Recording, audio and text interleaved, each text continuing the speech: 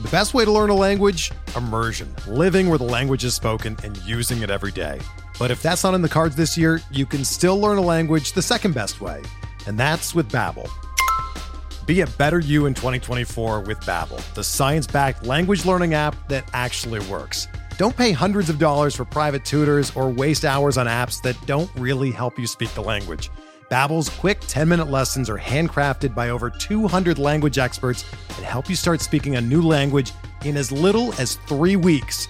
Babbel's designed by real people for real conversations, and their tips and tools are approachable, accessible, rooted in real-life situations, and delivered with conversation-based teaching, so you're ready to practice what you've learned in the real world. Here's a special limited-time deal for our listeners. Right now, get up to 60% off your Babbel subscription at babbel.com/Blue Wire. That's 60% off at babbel.com/Blue Wire, spelled BABBEL.com/Blue Wire. Rules and restrictions apply. Welcome to the RotoWire Fantasy Baseball Podcast. I'm your host, James Anderson, and this week's guest is the 2021 NFBC Main Event Overall Champion, Phil Dussault. Phil, thanks for joining me, man. How are you doing? I'm good. How are you, James? I am doing great. Excited to have you back on. So I know that you've started drafting. You've done a couple of your Champions League qualifier, 2/3 of it, right? I'm about halfway through my DC, and my OC is done. I didn't pick the best night to do it. I did it when everything went crazy with the NFBC. So I was drafting and looking at Twitter and Discord at the same time. So it was a little bit distracting, but I realized that I can still multitask like I did last year, where I can chat and draft at the same time. So it was good practice for live draft season in March. Yeah, if you're going to be multitasking, I guess the OC is the one to do it for. Yeah, good thing is I was picking first. So, luckily I got Acuna, and also just made it easier just to make back-to-back picks, and then could look around Twitter to see if everything was good, was still going smoothly, and if my draft would still mean anything 2 months from now. But looks like it will. So, well, let's save the thoughts on Acuna. We'll get there in a second. But did you have anything else you wanted to share just about how those first couple of drafts went? Like, did you try to make it even more boring than usual with it being a CLQ? Anything you want to kind of share about your pre-draft or what players you ended up with? The OC, I kind of went a separate route because I know my default drafting setting in my brain is to play it safe. So if I'm drafting a main event, I always try to go safer, go for playing time. And I know when I get to an OC, I need to take more risk because replacement value is so high that you can afford to take risks. So when it came to pitching, I had no problem taking Chris Sale, Justin Verlander, Charlie Morton, the old guys that were falling. So I figure if they're healthy in spring, they're going to move up. If they're not, well, it's an OC, so I can find replacements. And same thing with the hitting, especially late in the draft. I know the past few years I've been short on power. So I see Tyler O'Neill sitting there late. I see Giancarlo Stanton. I'm like, never drafted Stanton, but like late in an OC for power, he might be healthy for a month or for 2 months. And I take those, 10 home runs and then drop him if I have to. So it's the kind of picks I was trying to make. With my last pick of the draft, I wish I was you, and I wish I had you in my mind just to tell me which prospect to take that could move up. Had a couple names in mind with Colt Keith and Tyler Black, and they both went. So I was just sitting there. Finally, I took Julio Urias. I'm like, I know it's not going to do anything, but it's the only name. Even Trevor Bauer was gone.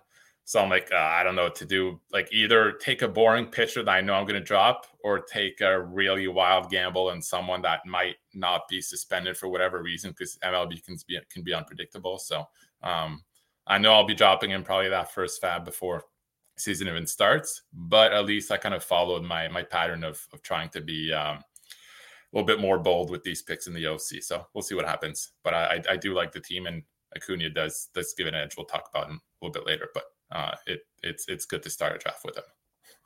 So good for people at home to that you can use those last spots in an OC on guys you might drop, and that you should be prepared with an idea of which players to look for at those spots, so that you're not ended up with Julio Urias. I had about 45. I kind of I hadn't planned to do my OC, and then I saw the room. A couple of names especially one name that I won't name, but I was somewhat targeting someone I've been in drafts before, and he tends to give up on the season at times. So I just felt like it was the good time to jump in. I had about 45 minutes to an hour to get ready. And then about 30 minutes before the draft, the NFBC thing happened. So that 45 minutes to an hour dropped to about 30 minutes. So I was ready for most of it, but not for the end. So definitely don't do what I did with the end game. I know people can do better than that, or they can just pull up your rankings, James, and do something better than I did. So are you just doing a bunch of work when you're on the clock in this DC, or how's that going? I mean, my draft sheet is ready. So with this DC, I've got a list of late prospects I'm targeting. But that's for like rounds 35 and 40 plus. I mean, the guys who won in the last 5 rounds of an OC aren't guys who won in a DC. From rounds, 25 to 35 in a DC, I'm still going boring. I just want playing time. I want innings. So it's like a completely opposite, different mindset. So I was ready for the DC. My sheet is ready for that. I'll look up some names. Like one names, actually we'll talk about him later, so I won't name him, but he's a guy that's at the top of my sheet, and just doing quick research, I'd rather not draft him at this point. So I'm still tweaking things and so on, and have done all my research, not ready to pick within 5 seconds like I will be in March, but I'm pretty ready. Are you gonna oh shoot, I forgot what I was gonna say. Okay, so did you want to talk about anything about the Champions League format at all? I know that Toby's kind of the hype man for that on Twitter, but I know we just kind of discussed it without even really explaining it necessarily. But so for those that don't know, it's a new format that the NFBC is doing this year that Toby came up with, and we kind of helped them, myself, Steve Weimer, and Rob DiPietro helped them tweak it a little bit. So basically you buy a package, you get 1 main event, 1 online championship, and 1 draft champions. Those 3 usually add up to $2,250. So there's an extra $250 that goes towards the Champions League pot. And then basically the way that the standings work is if there's 150 people, it's basically 30 categories, and you're going to be ranked 1 to 50. So getting between 150 and 1 point in those 30 categories. And then those points add up, and the top 15 teams will qualify for the Champions League next year, and we'll be doing a live auction in Vegas. What I love about it, and what Greg loves about it as well, is that even in the high stakes league, whether it's main event, even the platinum, the diamond, usually those higher stakes league, it's the people that can afford it, but you're not necessarily getting the better players. And I think in this Champions League, the fact that it's 3 leagues put together, we're going to get, I think, the best players. So just having 15 of the best players sitting at the same table in an auction in Vegas next year will just be amazing, because I don't think we've ever really seen that. I think that auction is going to be pretty special. And even Mike Mager was tweeting about it today. He's like, I'm feeling extra pressure making these picks for my Champions League qualifier DC, because it's not a regular DC. You want that specific DC to do well. So, and I'm feeling it also as I'm doing my DC and as I did my OC. And I guess from my part, I'm kind of feeling pressure to qualify. Because I know people talk about me, and they think I'm a good player. So if I don't qualify, I feel like I'll let myself down. But I always feel like despite the year I had in 2021, the results I've had, I always feel like I have to back up what I've done to remain one of the best players. So feel like this is a chance to prove it, and I want to be at that table next year. Well, I want to be at that table too, but I feel no pressure, and I think I might have been the first person to do my CLQ DC. Not 100% sure on that, but I just jumped into the first room I could find, just because I like doing those earlier in the calendar than later. Yeah. But, you're usually ready, but you're more ready than most at that time of year. So I think it's a good time to take advantage of your skills. I should be more ready. Like I don't have any excuse to not be as more ready. Oh, I know what I wanted to ask you. Did you time the DC start or at least the OC to try to beat any of the projection systems that got released in the past week or so? No, honestly, I finished my system, and I think 2 days later I jumped in because I was just craving to draft. I hadn't drafted yet, and I'm like, I only do one 150 DC, and this is the one I signed up for $1,000 DC that I'll do later. But I wish it was a better story, more strategic, but I just wanted to draft. So the first room I liked, I jumped in, and I like the team so far. So hopefully the last 26 or so rounds go well. Okay, so I mentioned I wanted to talk about Acuna. Just kind of curious, this is probably, I think, the biggest sort of pre-season edge that I can recall there being for the number one player. Obviously, if we all knew that Jacob deGrom in his prime was just going to be healthy for the whole season, obviously, sure, but I can't recall a hitter at least being this far away ahead of the pack. And so I was just kind of curious if you think this edge that he has is great enough for it to impact, how many times you're entering a certain contest. Would you want to keep getting entries until you had a team that picked first, or would you maybe kind of cut off your entries into a contest if you do get that first overall pick because you already have an Acuna team? Do you think they're, in a 15-team league, theoretically, before any picks are made, every team's got a 6 2/3 chance of winning the league? Would you say the Acuna team automatically starts off at 7% or 8%? What type of edge do you think we're talking about here with getting that first overall pick? All right, so I've got data for you and I've got questions for you. So last year, Acuna, the main event, the win rate for Acuna teams was 17%. Cash rate was 34%. So that's about, the cash rate is about, the win rate about 2.5 times the norm, and the cash rate 1.7 times what we'd expect.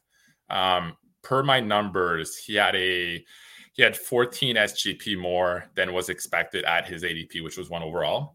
The interesting thing, in 2022, Judge had a 16.4 edge in ADP. So Judge wasn't as good, but because he was a 4th round pick, I believe the edge compared to where he was drafted was bigger than Acuna's was last year. Last year, there were 3 pitchers that had between 9 and 10 SGP more than where they were drafted. Any guesses who those pitchers are? Okay, so how many? There's 3 of them that beat their ADP by between 9 and 10 SGP. There were the 3 pitchers that beat their ADP. They're not fab guys. They were drafted in all main events, and they beat their ADP by the most SGP. I know I'm putting you on the spot here. Was Pablo Lopez one? No, they were all going around pick probably 250, 300. Oh, okay. Sorry. I mean, I know Bradish was kind of going around there. Yeah, he's one of them. Justin Steele. Yeah. And then the other one with the Rays. Oh, Eflin. Yeah. So those 3 were between 9 and 10. Acuna was 14, but And the win rates for these three guys average about 18%, and their cash rate was 38%. So the teams that drafted one of those guys actually did better than the Acuna teams. So yes, the win rates and cash rates don't mean that much. It is a small sample, but it kind of just told me that if you just get one home run pick later, you're making up for the Acuna edge. Also, even looking back at previous years, Blake Snell in his Cy Young year had 15.7, so a little bit more than Acuna had this year, and Justin Verlander in 2019 had about the same as Acuna had this year. So going back to Acuna, the reason it's such a hot topic is because he's the first overall pick, and there's only one team that gets the chance to draft him, and it's based on luck, 1 out of 15 chance, basically, the way the NFBC does KDS. So personally, I'm not worried about it because I know I can make it up elsewhere. Yes, it's a big edge. If I look at my own projections, yes, Acuna is number one, but I'd be willing to argue that Strider is pretty close. And there's even hitters that are closer to number one than I'd expect, than I expected before. So I know that the projection systems that are out there with Steamer and the bat, they've got Acuna with a huge edge. And if you're going by those, then guessing the edge is probably even more than 8%, could be even 9 or 10%. But personally, I'm not worried about it. I got him in my OC, which is cool, but I've got a set number of fab leagues that I'm willing to do, a set number of lineups that I'm willing to do. If I had time to set 20 lineups and I was doing, 10 150 DCs, then I might go up to 11 or 12, hoping to get one share at least, because overall it's a big contest. And if he goes nuts like he did last year, you want him in your lineup. But in my case, it won't affect anything. And I was kind of happy. The data I gave you about those guys, Bradish, Steele, Snell a few years ago, it kind of convinced me that they've said this before, but it's the great thing about fantasy baseball. It's 27 weeks, it's 23 players. Even if your first round pick gets hurt, you just need one good pick in rounds 15, 20, 25, and you can make up what you lost with your first round pick. So it's what I love about the game. And if you don't make that one great pick, you can chip away at it by making good picks. So I'm not worried about it. And I hope that people don't overreact and want to do a third round reversal or anything crazy like that, because it's one player and it's 1 year, and he could slow down a little bit and not steal quite as much. Like there's so many things that can happen that I'm not worried about it. Yeah, I like that answer a lot. I definitely would be vehemently against third round reversal, and I like that. Obviously hitting on any player in that 250 to 300 range is great, but hitting on an SP1 in that range, it just unlocks your whole roster basically. Like you just get that extra SP1 for basically nothing. And I think one of the things, like the reason why their win rate and cash rate was higher than Acuna, I think because if you hit on that SP1 late, it's one less bench spot that you have to use on possible streaming a pitcher. You don't need 4 guys for your last 2 spots. You might just need 2 guys for 1 spot. So those bench spots that it opens up allows you to stream hitters, to speculate on a closer. So even though that specific player's edge wasn't as good as Acuna or as another hitter, it opens up other things that aren't shown in numbers. But once you play, you realize how big those guys are that you hit on late in the draft. Is there also like a skill element of like the teams with Eflin, Bradish, Steele obviously did something right to come to the conclusion that drafting those guys was a good idea? So you might be dealing with like a smarter average manager based on the teams that took those guys? Yeah, it definitely could be. it's always hard to I know Tanner with the process has been trying to, it's brought that up. He's trying to kind of quantify it, but it's so hard. And the point he made about Judge last year, despite the huge edge, the average really good player in the NFBC is usually looking more at starting pitching in that range. It doesn't mean anything. There's good players that go for hitting in that range, but just typically he wasn't a player that most of the top NFBC players were targeting. So the win rate and cash rate for Judge teams was a lot lower than, I don't know the exact number, it was a lot lower than we might expect it based on the season he had. Yeah. Yeah. I had 0 Judge that year. That was for a lot of reasons. Okay. So I've been thinking a lot about multi-position eligibility lately, and I don't have like a great question to like start off a conversation with you about it necessarily, but I remember, I think Dylan White mentioned something about just the edge that he experienced like in season with the guys that had dual eligibility on the Slack main event overall winner. And it really like hit home with me, like just anecdotally. I was thinking back to like my best teams from last year, and they just had a lot of guys that you could move around. And obviously we know that it's better to have multiple positions than just one position. And the guy that really stands out to me is Luis Rengifo this year. I think Zach McKinstry might have the same eligibility as him. There might be another guy or two that are just going super late that might have this eligibility, but Rengifo is the guy with the sort of highest ADP that has 4 positions eligible: second base, third base, shortstop, outfield. So he's got the corner, middle, and the outfield, both middle spots. So like, I think Luis Rengifo, not only does he have the best positional eligibility of like guys who are being drafted in every league, but like projections don't hate him necessarily. Like, if you just gave me any of his projections and said Rengifo is going to play all year, I think he's a screaming value where he's going right now. So I don't know if you have any just overarching thoughts on positional eligibility, or if you just want to kind of jump straight to like Rengifo and whether or not you're projecting him for everyday at bats. Yeah. So specifically for Rengifo, I took him in my DC at pick 247, which I believe might've been a little bit after ADP. But yeah, I mean, he played 43 of the last 44 games last year before he got hurt.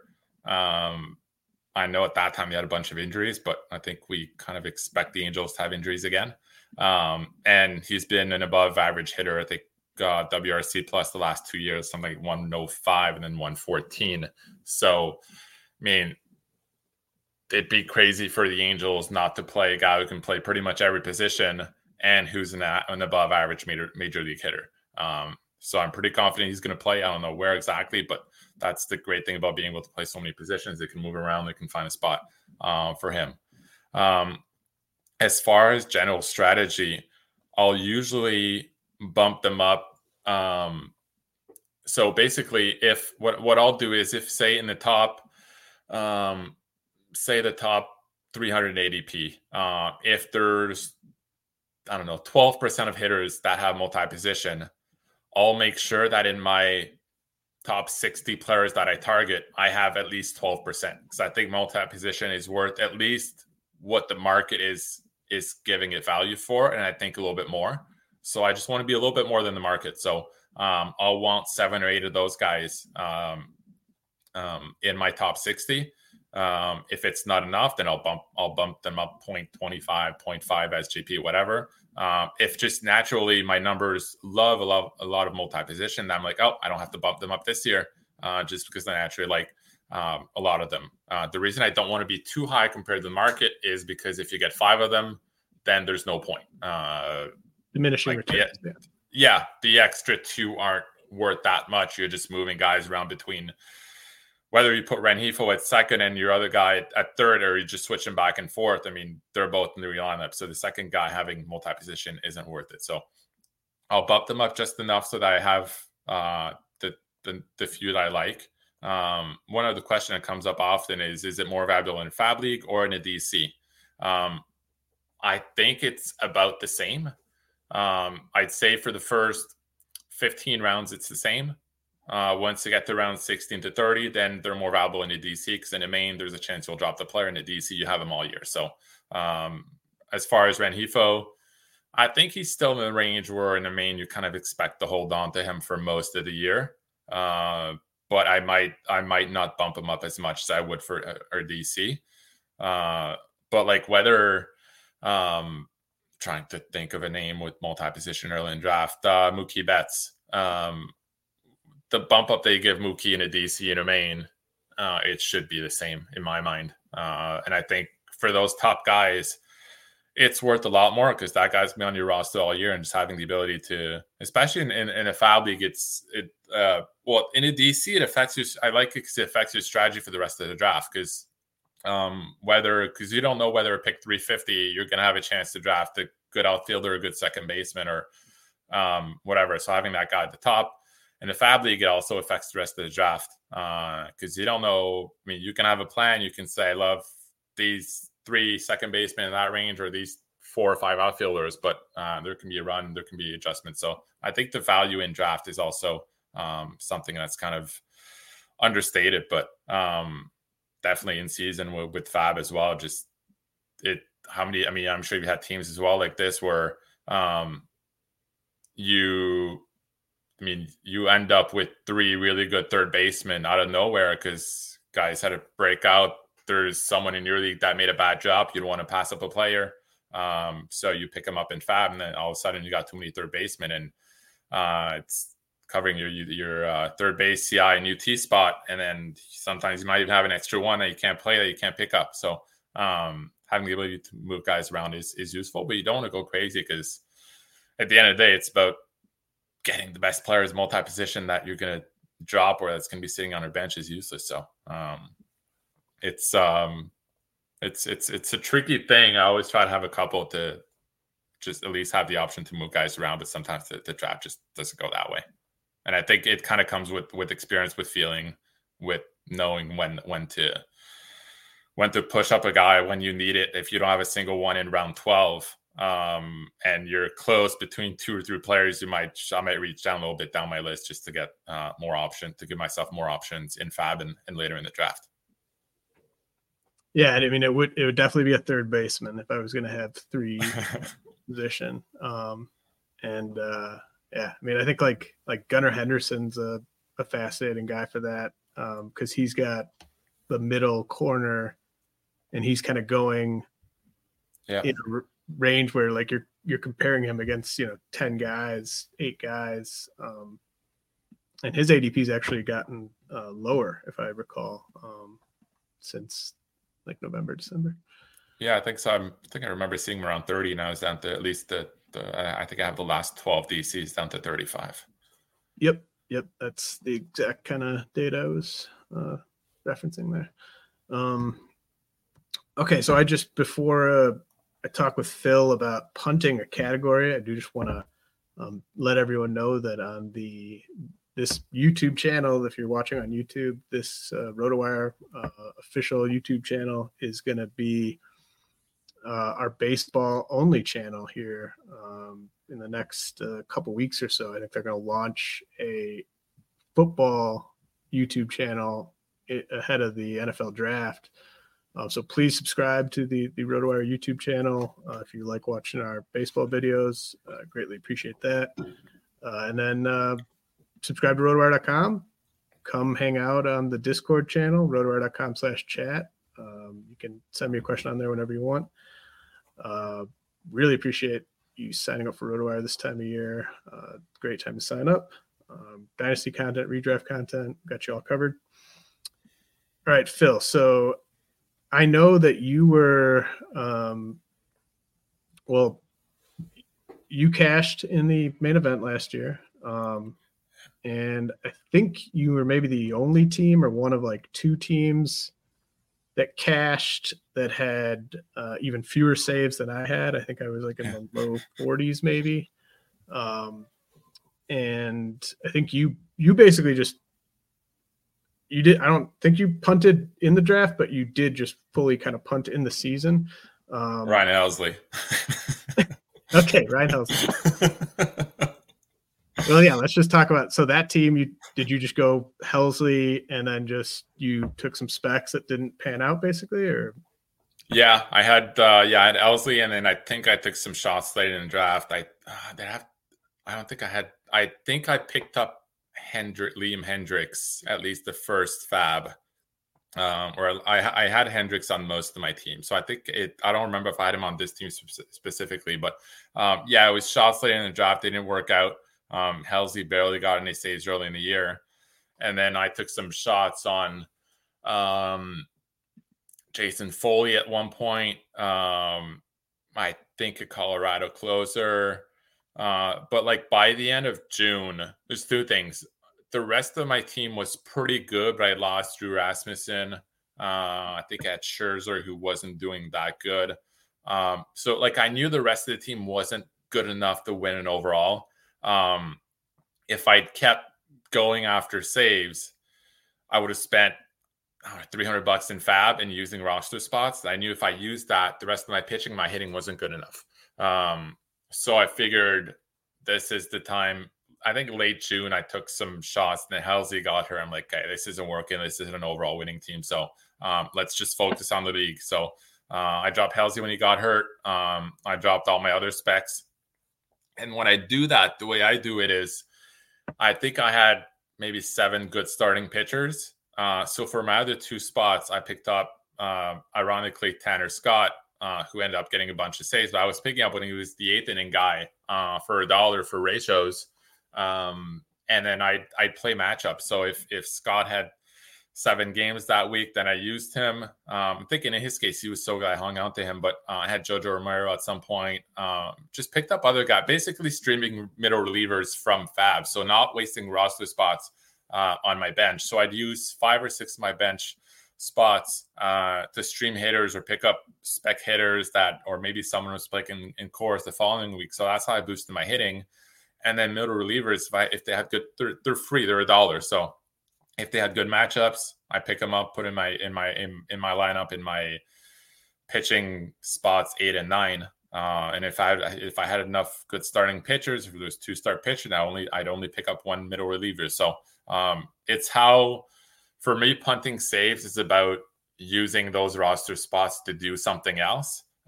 So you can say, oh, he finished, I think it was 11th overall. Imagine if he'd hung on to Helsley, or if he'd picked up another closer. But if I'd done that, my hitting wouldn't have been as good. My starting pitching would not have been as good. I probably wouldn't be able to afford Derek Skubal because I would have spent my money on closer specs and so on. So it probably, I don't think I could have finished higher. I think at some point I was looking at, I probably could have moved up to 6 or 7, but with the number of saves I had. But I knew I was giving up on the overall, but I won the league and everything else went great. The streaming hitting went great. I hit on those.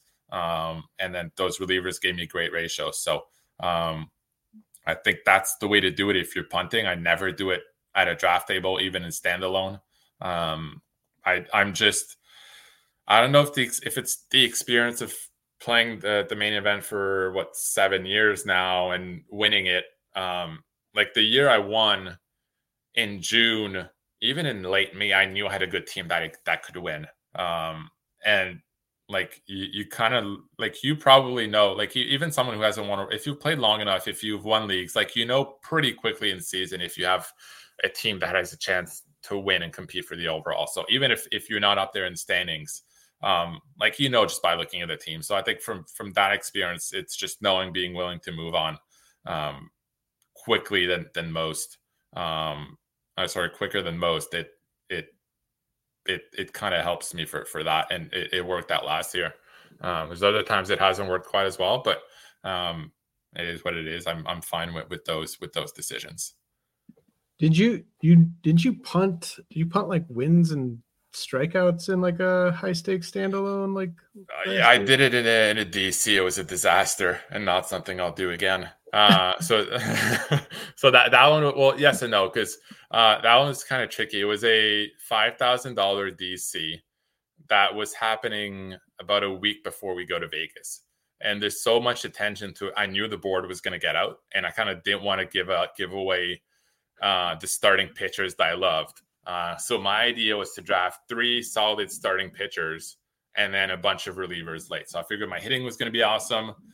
Those 3 starting pitchers were going to give me good ratios, and then add on to that later with relievers and the close I drafted. The problem is one of the close I drafted is Edwin Diaz. So I got nothing from him. I think the other one might have been Classier or Presley. I think, yeah, Presley was okay. But the starting pitchers were Verlander, Montgomery, and Lance Lynn. So so the 3 guys that I thought would solidify my ratios gave me like a 3.5 ERA on average with the 2 top closers. Well, obviously with Lance Lynn, when he's at like a third of your innings early in the year, or like 25% of your innings, I was at the bottom in wins, strikeouts, in ERA, and WHIP. So I'm like, the hitting worked out pretty well, but I mean, I still think the strategy can work, but everything has to go well. So I'm not going to do it again. Yeah, I mean, I think the other categories that I think about when it comes to like potentially premeditative punting are like batting average and stolen bases. Yeah. Do you think those are viable? I mean, like any strategy is viable if you take the right guys, but like, would you just advise anyone who's thinking about some kind of crazy plan like that to maybe take a step back? The problem I have with batting average is that you're cutting down the pool of players that you can draft by so much. And it's like, in theory, it's a decent idea. And I think in an auction, there's a better chance it works because you can target any player. But if you're if you're picking third and there's only 70 players that you're willing to draft whose batting average is low enough, well, half of them you're going to have to reach for because they're going to be drafted at the other end. So, I mean, you're going to end up reaching for players and you're going to pass on really good value. If I don't know, Jeff McNeil slips by 3 rounds, you can say, no, I'm not drafting him because I'm punting batting average. So in a draft, I don't think that makes sense. Speed, yes, a little bit more because number of guys who steal bases is limited. So you're not cutting down player pool as much as you are with batting average. But still, I mean, it depends on the league. If you're in a really competitive league that is won around 115 or 120 points every year, sure, you can try it. But if there's a year where it's won at 130 or a league where someone's talking about a main event qualifier where it's winner takes all. Well, if it's winner takes all, there's half the teams in July that say, I don't have a chance. I'm going to stop doing fab. So the top teams are going to be at, 130, 125. So if you're punting, you're already down to 135. So I never do it in a format like that. The 2 other categories I tried punting and seasoning almost worked was ERA and WHIP. It was an auction championship, I want to say 2019. I was probably 12th or 13th in the league somewhere in June. My pitching was terrible. My starting pitchers got hurt. I was the bottom in ERA and WHIP. I'm like, well, let's try just pick up all the shitty 2-star pitchers, move up in wins and Ks, and then use all my other spots on hitters to stream hitting move up. I moved up to 4th. I think I was in 3rd for maybe a week or 2 sometime in August. So it almost worked. And I think that's one thing that most people would never even think of doing. But I'd still doing it then. I'd do it again if I have a team that's struggling and the pitching is just terrible. Nowadays in 2024, it's harder to do because the 2-star pitchers are harder to find that with than they were 5 years ago. But if you're desperate, you have nothing to lose. I think it's one option that can be tried. Yeah, I mean, and it's really, really fun to do. Just picking up the really bad 2-star pitchers, they're just putting them in and say, hey, you can blow up my ratios. I don't care. I just want you to get 9 strikeouts this week. it is fun to do. Yeah, I mean that there's not much that's more daunting than being in a big hole with ERA and WHIP. But I had a team last year where instead of punting ERA and WHIP, what I did was I dropped Alek Manoah around Memorial Day, and then I shot up and won the league. That's another way to do it. So that was the key to winning that league. There you go. Okay, so I want to ask about auction strategy.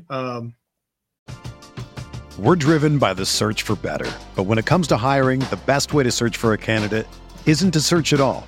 Don't search, match with Indeed. Indeed is your matching and hiring platform with over 350 million global monthly visitors, according to Indeed data, and a matching engine that helps you find quality candidates fast. Ditch the busy work. Use Indeed for scheduling, screening, and messaging so you can connect with candidates faster. Leveraging over 140 million qualifications and preferences every day, Indeed's matching engine is constantly learning from your preferences, so the more you use Indeed, the better it gets. Join more than 3.5 million businesses worldwide that use Indeed to hire great talent fast. And listeners of this show will get a $75 sponsored job credit to get your jobs more visibility at Indeed.com/Blue Wire. Just go to Indeed.com/Blue Wire right now and support our show by saying that you heard about Indeed on this podcast. That's Indeed.com/Blue Wire. Terms and conditions apply. Need to hire? You need Indeed. Another day is here, and you're ready for it. What to wear? Check. Breakfast, lunch, and dinner? Check. Planning for what's next and how to save for it? That's where Bank of America can help. For your financial to-dos, Bank of America has experts ready to help get you closer to your goals. Get started at one of our local financial centers or 24/7 in our mobile banking app. Find a location near you at bankofamerica.com/talktous. What would you like the power to do? Mobile banking requires downloading the app and is only available for select devices. Message and data rates may apply. Bank of America NA, member FDIC. Hey, it's Kaylee Cuoco for Priceline. Ready to go to your happy place for a happy price? Well, why didn't you say so? Just download the Priceline app right now and save up to 60% on hotels. So whether it's Cousin Kevin's Kazoo Concert in Kansas City, go Kevin, or Becky's Bachelorette Bash in Bermuda, you never have to miss a trip ever again. So download the Priceline app today. Your savings are waiting. Go to your happy place for a happy price. Go to your happy price, Priceline. You had a reply in in a Twitter discussion a couple months ago, just about the difference between snake drafts and auctions. And you said in an auction, you can come up with a list of 60 players you like, grouped by position and or skills and their average auction dollar value. And then when there's a player you like, you bid. And that was basically your one sentence auction strategy advice in that Twitter conversation. And I love this kind of advice. I love kind of narrowing the pool. I mean, that's like the fun part about auctions anyways, is you don't have to end up with anyone you don't want. But I have some follow-up questions for you. How many, so like this group of 60 players, give or take, what does that group look like? Like how many first rounders are among the players? Like how many first rounders will you conceivably leave an auction with? Like how many relievers are in play for you? How many catchers are in play? Maybe just start with those three questions. So I think the easiest, I'll tell you how I did my auction last year, and I think it'll answer most of those. When I went into my auction last year in Vegas, I had 6 players that were circled: Acuna, Strider, Cole, Romano, JTR, and Will Smith. So Acuna, my 2 aces, my closer, and my 2 catchers. And I budgeted around 180 for those 6 guys. Thinking if I go up to 190, I'll cut elsewhere. But and I had 1 or 2 backup players for all of those guys. So if it wasn't Acuna, I might have been looking at bats. If it wasn't Strider, Cole, Wheeler, whoever else. So I had 1 backup option for those guys, but they were targets that I thought were really undervalued. So if I had to pay $2 or $3 more than their AAV, I was fine with that. luckily I ended up in an auction where Acuna went. Actually, most of the guys went lower in their AAV, so I had ended up with more money to spend. But the way I kind of saw it, if I'm targeting 6 guys, if I pay $3 more for one, I might get a discount on another one. So the budget kind of worked out that way. And then by doing that, I had about $80 left for 17 players. I had room for about 2 or 3 in a $10 to $15 range, where the pool was pretty much wide open, and I was just waiting to, whenever I see someone that was too cheap, I going. So it ended up being Hunter Green for $13. The hitter, I think Ian Happ, I got cheaper than AAV. So basically just a couple bargains. They're in the middle range where there's dozens of players that go, and just from knowing the player pool, if I see a guy that I like that's going below his price, then I jump on it. And then I just had a giant list for guys under $5 or $6. Different positions, different skills. If, for example, I didn't get Acuna up top and I got Betts, then I knew I needed more stolen bases. So I try to get more stolen base guy in my list. And that final list was probably something like 40 players, where depending on when players get called and if this guy gets called early, try to. So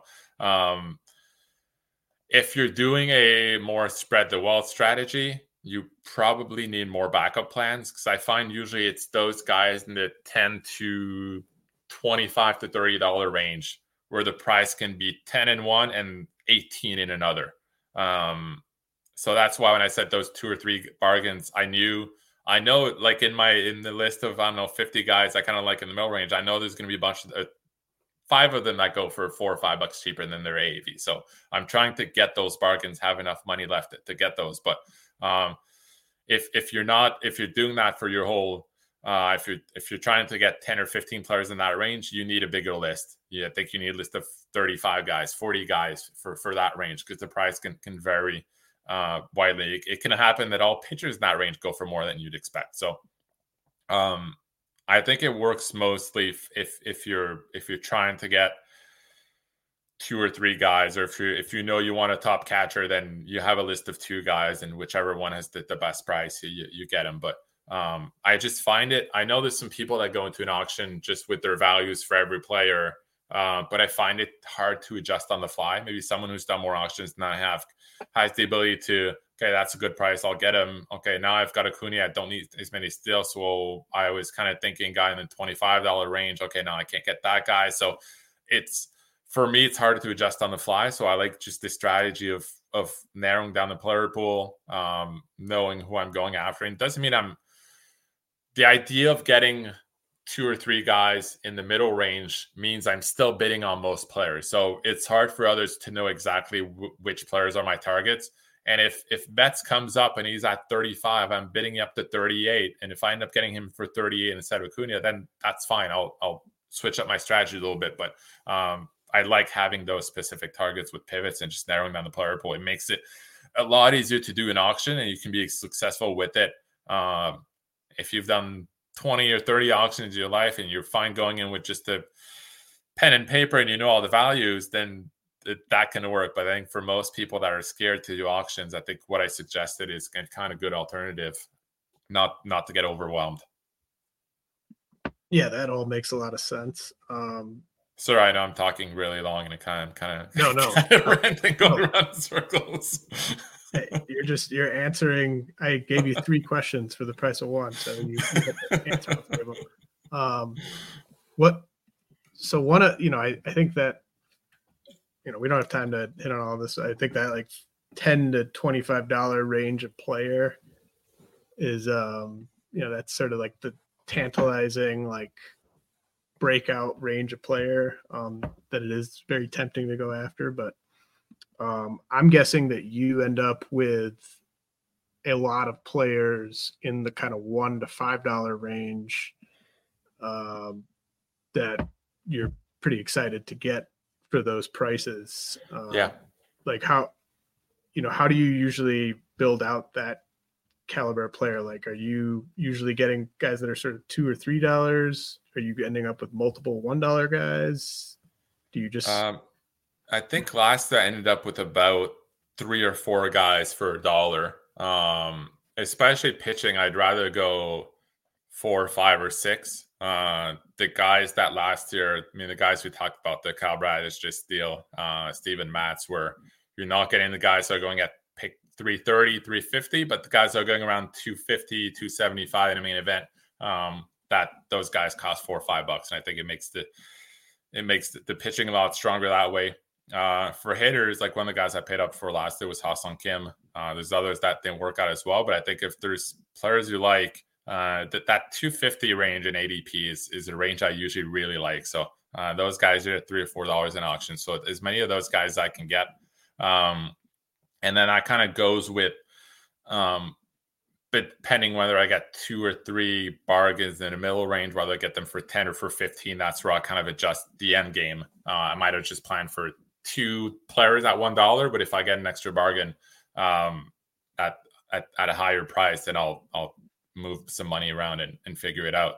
But yeah, I like that range. The other reason I kind of do it this way, in Vegas, I do 3 really high stakes league, the $5,000, which is the auction. And then the next day I have a 10 and 15.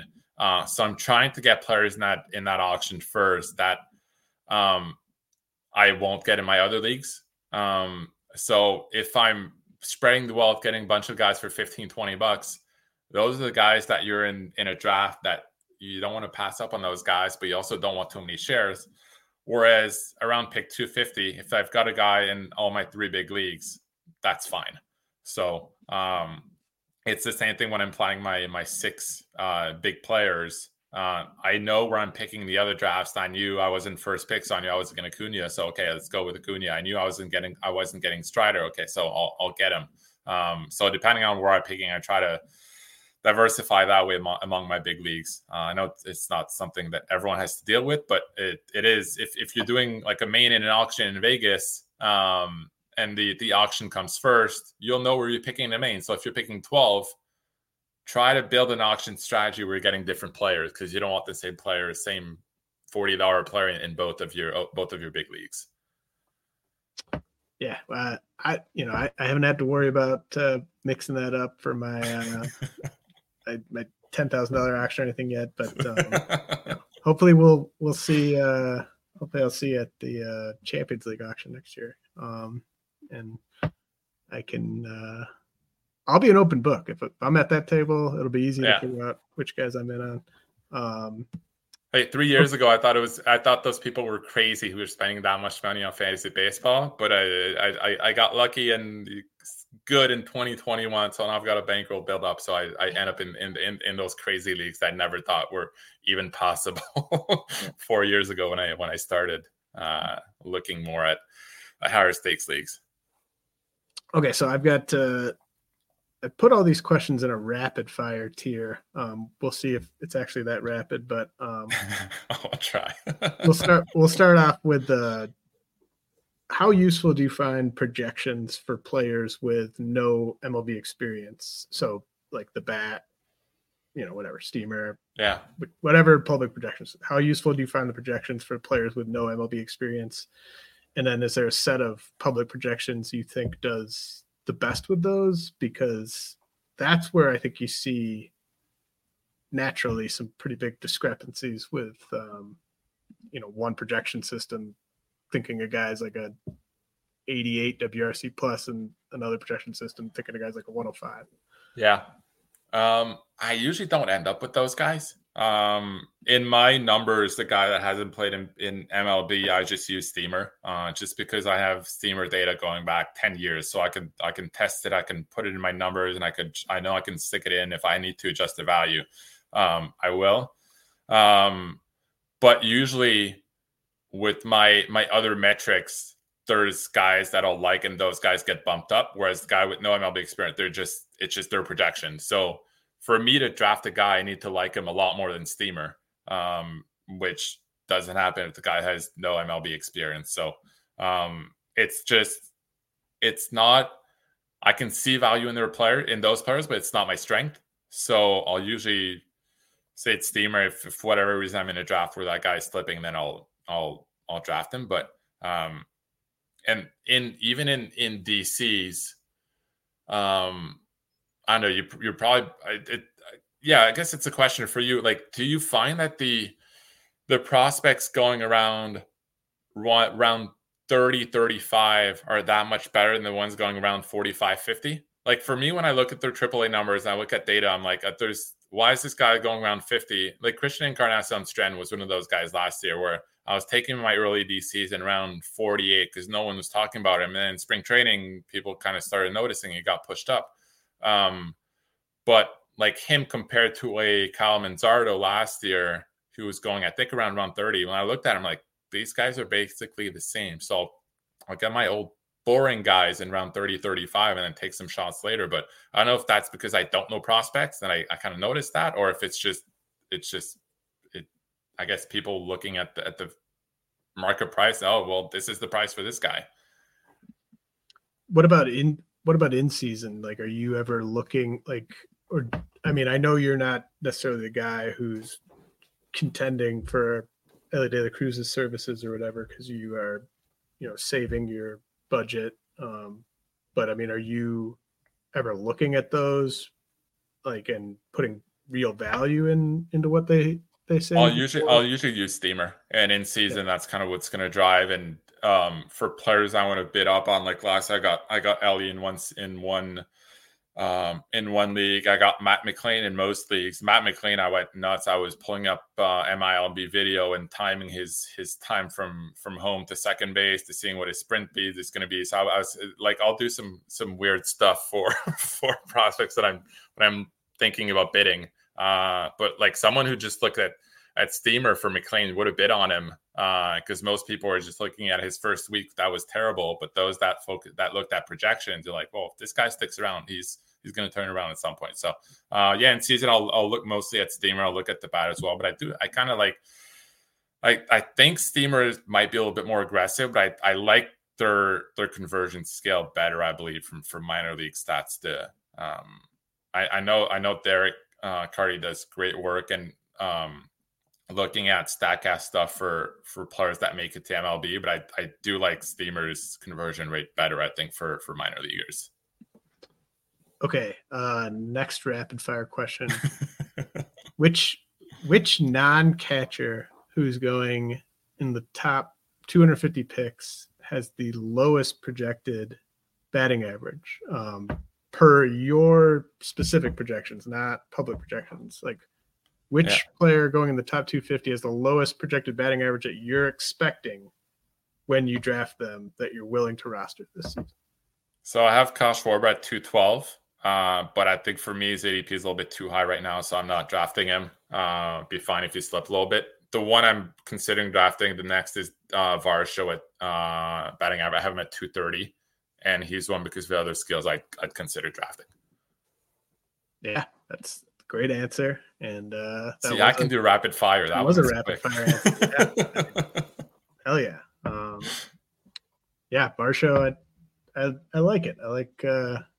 Plus, he's a Blue Jay. It's always my tiebreaker. If I have two players that are close, either a Blue Jay or a Canadian, I'll bump them up a little bit. Okay, all right. Well, which is the starting pitcher who's going in the top 250 picks, who has the highest projected WHIP that you'd be willing to roster this season? So this might sound a little bit like cheating because their WHIP was lower last year, but by my projection, I have Kikuchi at 1.36 and Christopher Sanchez at 1.37. I'd be fine drafting those by my projections because they have other skills and they're going late enough that I'm fine with it. Earlier targets, Dylan Cease, I have him at 1.28. I like Cease. I just don't like the team context. So I need him to get traded or to slip a couple of rounds for me to really consider drafting him. Yeah, I don't dig that team context either. It's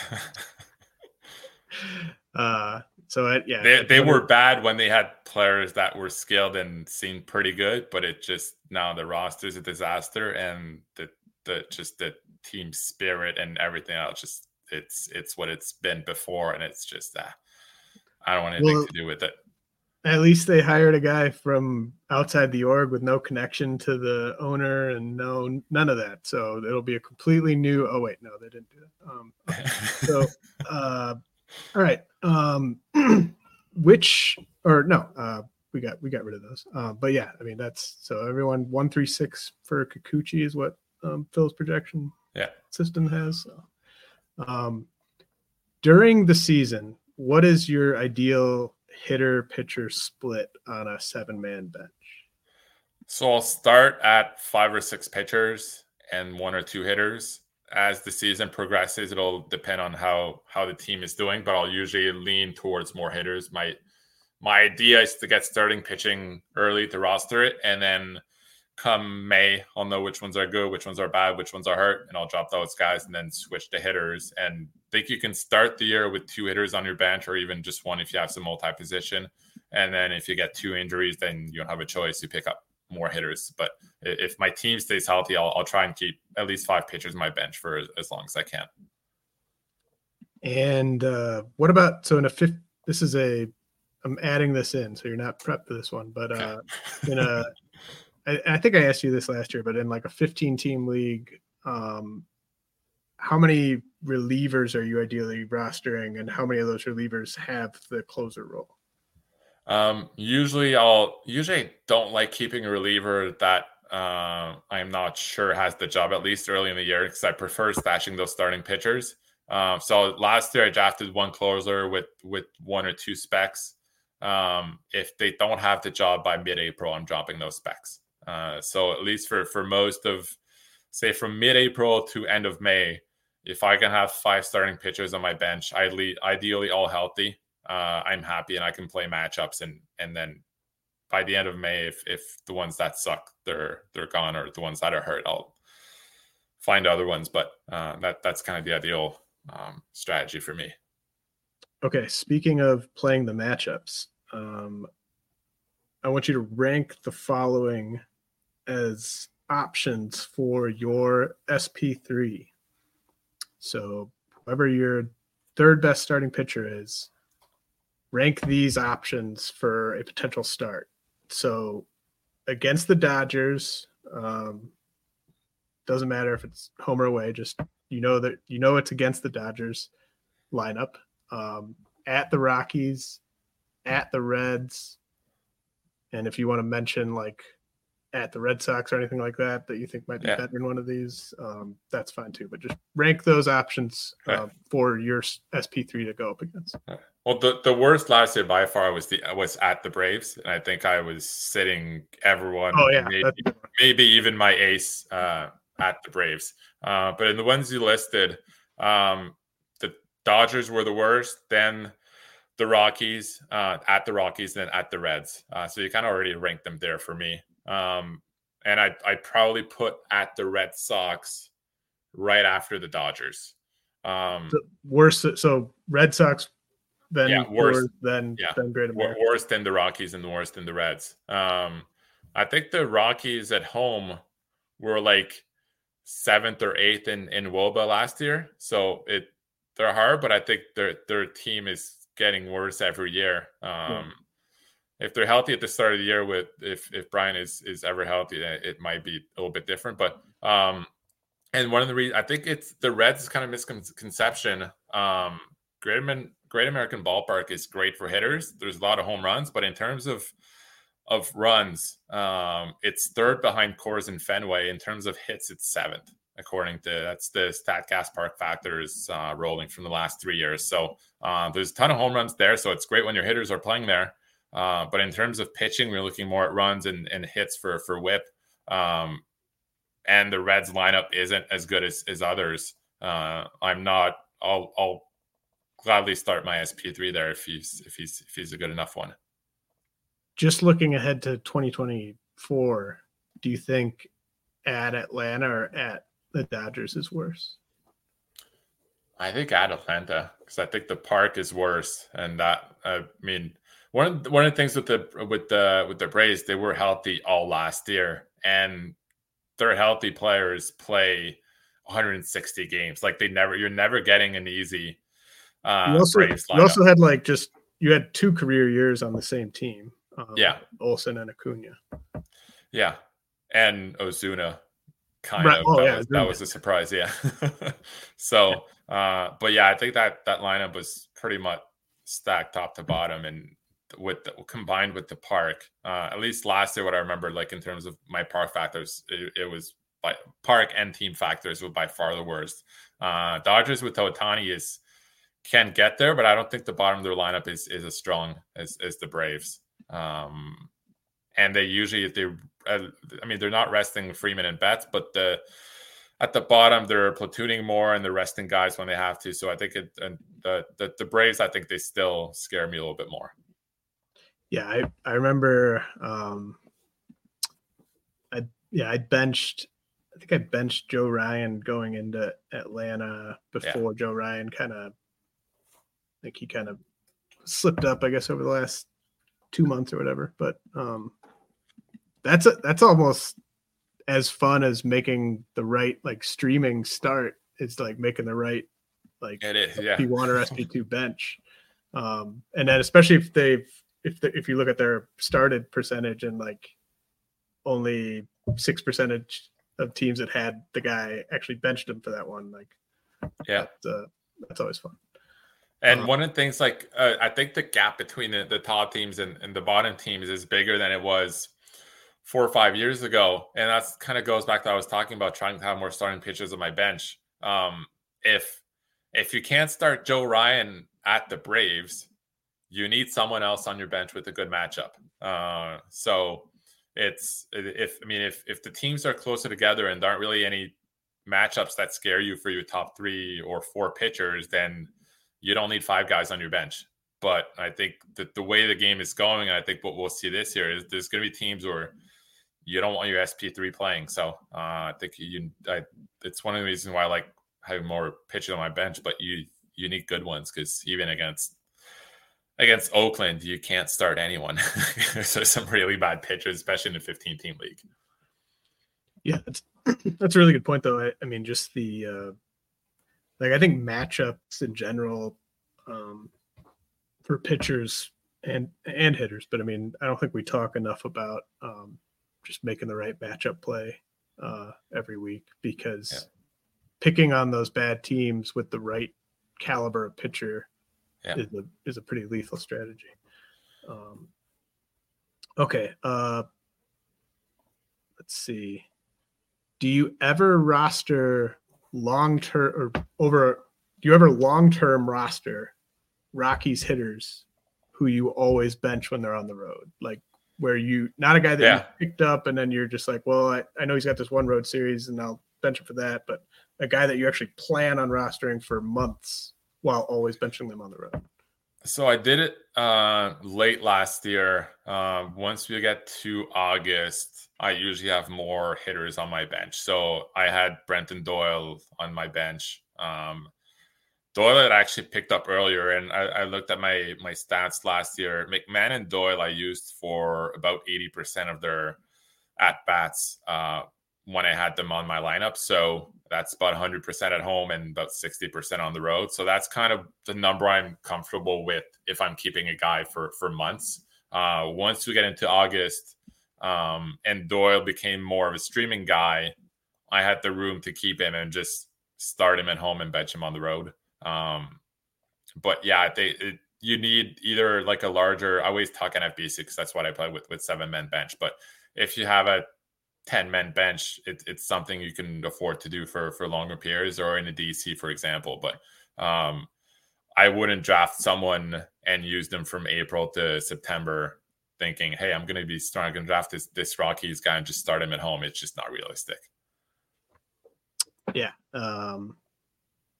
Not something I've attempted in the NFBC either, but yeah, I mean, like Brendan Rodgers is the guy that maybe comes to mind.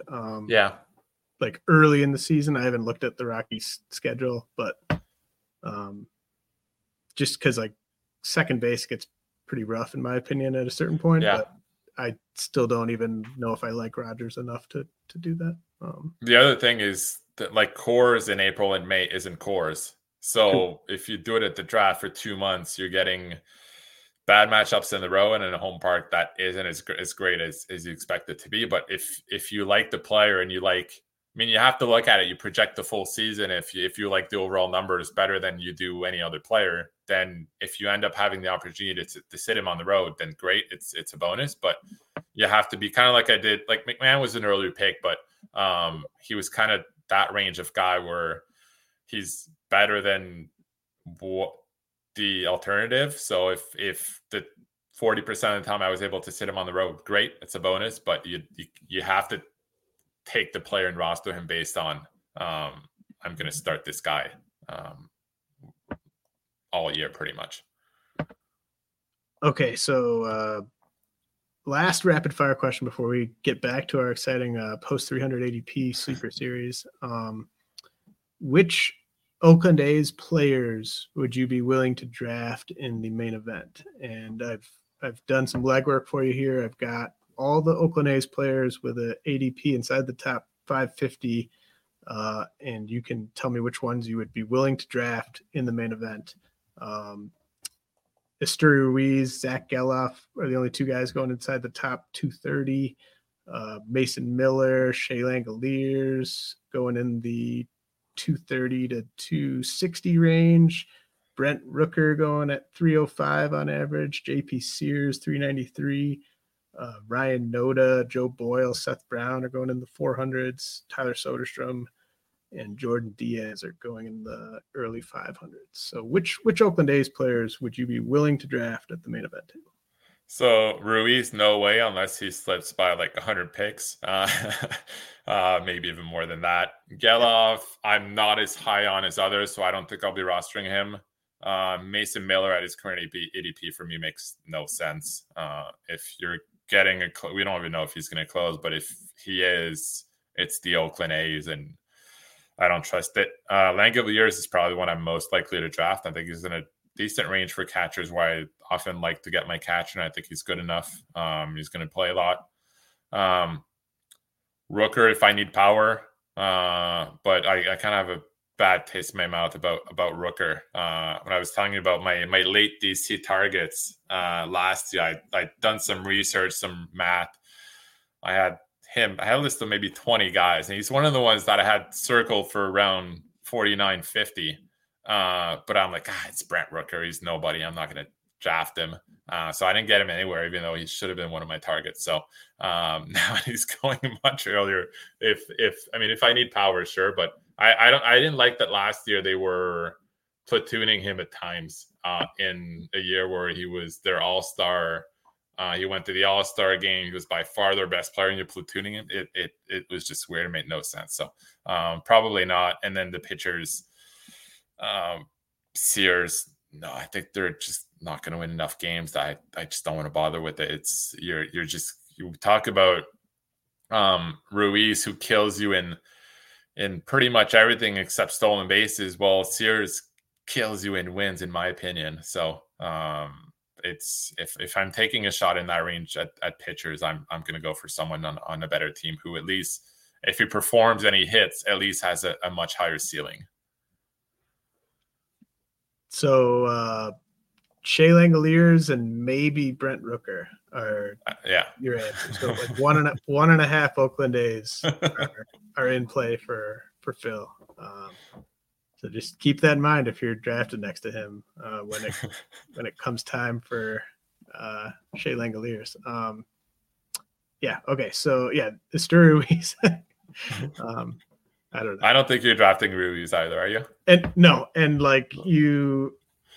The other big problem, like obviously he sucks everywhere except for speed, but then if you take him at 130, you have to, it's like a challenging build the rest of the way to not end up with like a surplus of stolen bases. Like, it is. Right? Like what did you do with your earlier picks? Like, did you take like Corbin Carroll or Acuna, or like how many stolen bases do you already have? And then you have to make sure that you get, like, you have them for 60, and you need to make sure that you don't end up with like 25 too many steals. So just a lot of problems. He's the kind, if I was gonna if for whatever reason my system loved him this year, he's the kind of player I target in an auction where you kind of call him out first. you bid on him. If you get him, then you adjust the rest of your strategy around him. If you don't get him, then you do a normal build. I think that's the one way we can kind of roster him. And I mean, the reason he's going there is because people get tempted by the power bats and like, oh, I need stolen bases. I'll take Ruiz and he's going to fix everything. But it can't be like a plan going to the draft, because if someone else is the same strategy, you miss out on them and then you're in trouble everywhere. Yeah, it's almost you're raising your hand and saying like, I fucked up and don't have enough stolen bases. Basically. Do you feel the same about definitely I'd much rather roster this specific player, but like Luis Arraez with the Marlins, like similar challenges to me from a roster construction standpoint? Yeah, especially like I used to like Arraez when he's going around pick 300, where you're kind of just taking a shot. Hey, I need a little bit of boost in batting average if I can drop in a couple months. But where he's going now around 150, it's with, I mean, I've got him for 10 home runs and 7 stolen bases. And you're not getting many RBIs as well. So you kind of, it's the same thing where if you take him, then your strategy for the rest of your draft kind of completely changes. I think he's a little bit easier though, because there's a lot of power speed outfielders usually in past pick 200. Like the past few years, there's like guys like Trent Grisham were going there. Lane Thomas kind of fit that mold as well. Like a Tyler O'Neill this year can. Yeah, Varsho and like Jose Siri and guys like that. Yeah. So you can kind of say, okay, I'm taking Rise because I'm getting good value, and then say, okay, I can go for those power speed guys a little bit later. But then again, I've said this a few times, you're cutting down the player pool, which I don't like doing. I like to be able to jump on a value when I see a value rather than saying, oh, I need this specific category. And then if Arraez gets injured in like May, then you have all these guys that aren't going to hit for high average on your team.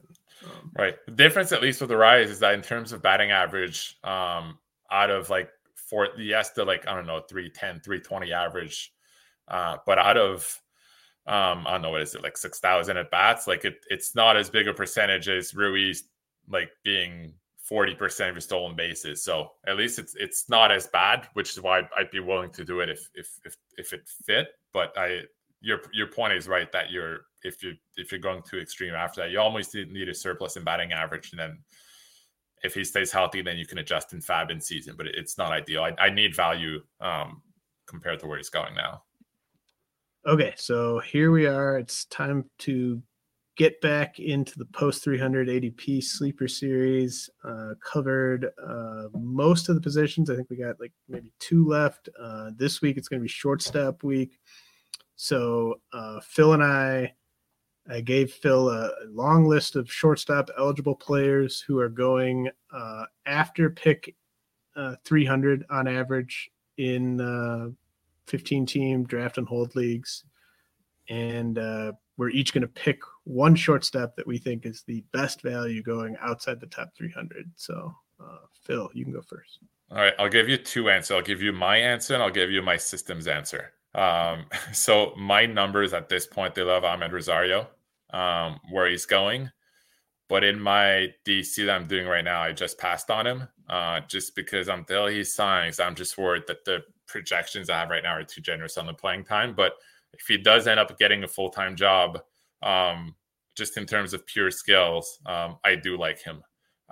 Until I see that, the only one that it kind of stands out is Orlando Arcia, just in terms of playing time. But like in my current DC, I made a point, just highlighted, make sure you get your shortstop by pick 300, and I end up having 3 of them. I want, if you get one at the top, you can afford just have 2, but I'm really trying to get them early, just because there's so many good shortstops that for one of these guys to get a full-time job, I mean, you know a lot of these younger players better than I do, so I'm curious to hear your answer. But from my perspective of liking old and boring guys, no one kind of stood out to me.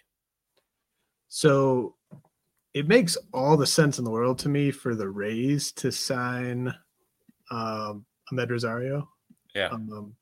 like, I just don't know why they haven't already signed him. Like, what are they waiting for? So if like the Rays signed him tonight after we're done recording, is Amed Rosario like a guy that should be going in the top, like in the 250 range? I think so, because I don't believe they have a shortstop in the lineup that hits left-handed, right? So if their plan is to playing every day, then yeah, definitely, I'd look at him at least the top 250, I think. So yeah. So yeah, I mean, I like the Rosario call. My answer for second base was Liover Peguero, so like I'm not going to recycle that answer, but that would be my answer again here since he's dual eligible. Really like Peguero as like a 2020 threat, and I think he's definitely their best second baseman. But I will give a unique answer. I like Kyle Farmer more since the Polanco trade. But I'm actually going to go with the last guy I listed on the sheet here, Daryl Hernaiz with the A's. The A's are obviously very bad, like we kind of just covered. And I think Hernaiz can go like 15-10-ish with a pretty solid batting average. Now I thought Jordan Diaz was going to be a bit better than he was last year for the A's, kind of under similar logic that he just had a decent enough hit tool and no one really standing in his way. But Hernaiz is actually like a good enough defensive shortstop that I think he could play there. Whereas Diaz is like, if Diaz could play a good shortstop, he'd be much more interesting, but he's kind of like a corner guy without corner power. So I like Daryl Hernaiz. He had a 10.7% strikeout rate at AAA last year, 9.5% walk rate. And he has some decent kind of under the hood stuff, or at least he's got more impressive, or he hits the ball a little bit harder, I think, than his surface stats might indicate. He had a 105.4 90th percentile EV last year at AAA, 112 max. So I think like upside of like a 275 hitter with like 10 homers and 15 steals is kind of what I see with Daryl Hernaiz. See, I never heard of him, but I pulled up his Fangraphs page and I like it. Just in terms of like, even Steamer has him projected for guess if I make it to 600 plate appearances, he becomes about a 1.8 WAR player, mainly because of his defense. So that's it. I mean, I think that's kind of what you want with the late shortstop, a guy who can get in there with his defense and then you rack up the other stats at the same time. So. But I can confirm that this is definitely the shallowest position, like you sort of alluded to, of all the positions we've covered here. The post 300 options at shortstop are the weakest. I can say that pretty confidently. And that makes sense if you kind of think about it, like you said. So, yeah, I think that is a position where if you kind of are deciding between shortstop and another position with a pick, I'd get shortstop out of the way if you can. All right, Phil, this was great. I appreciate you staying as long as you did. Anything you want to add before I let you go?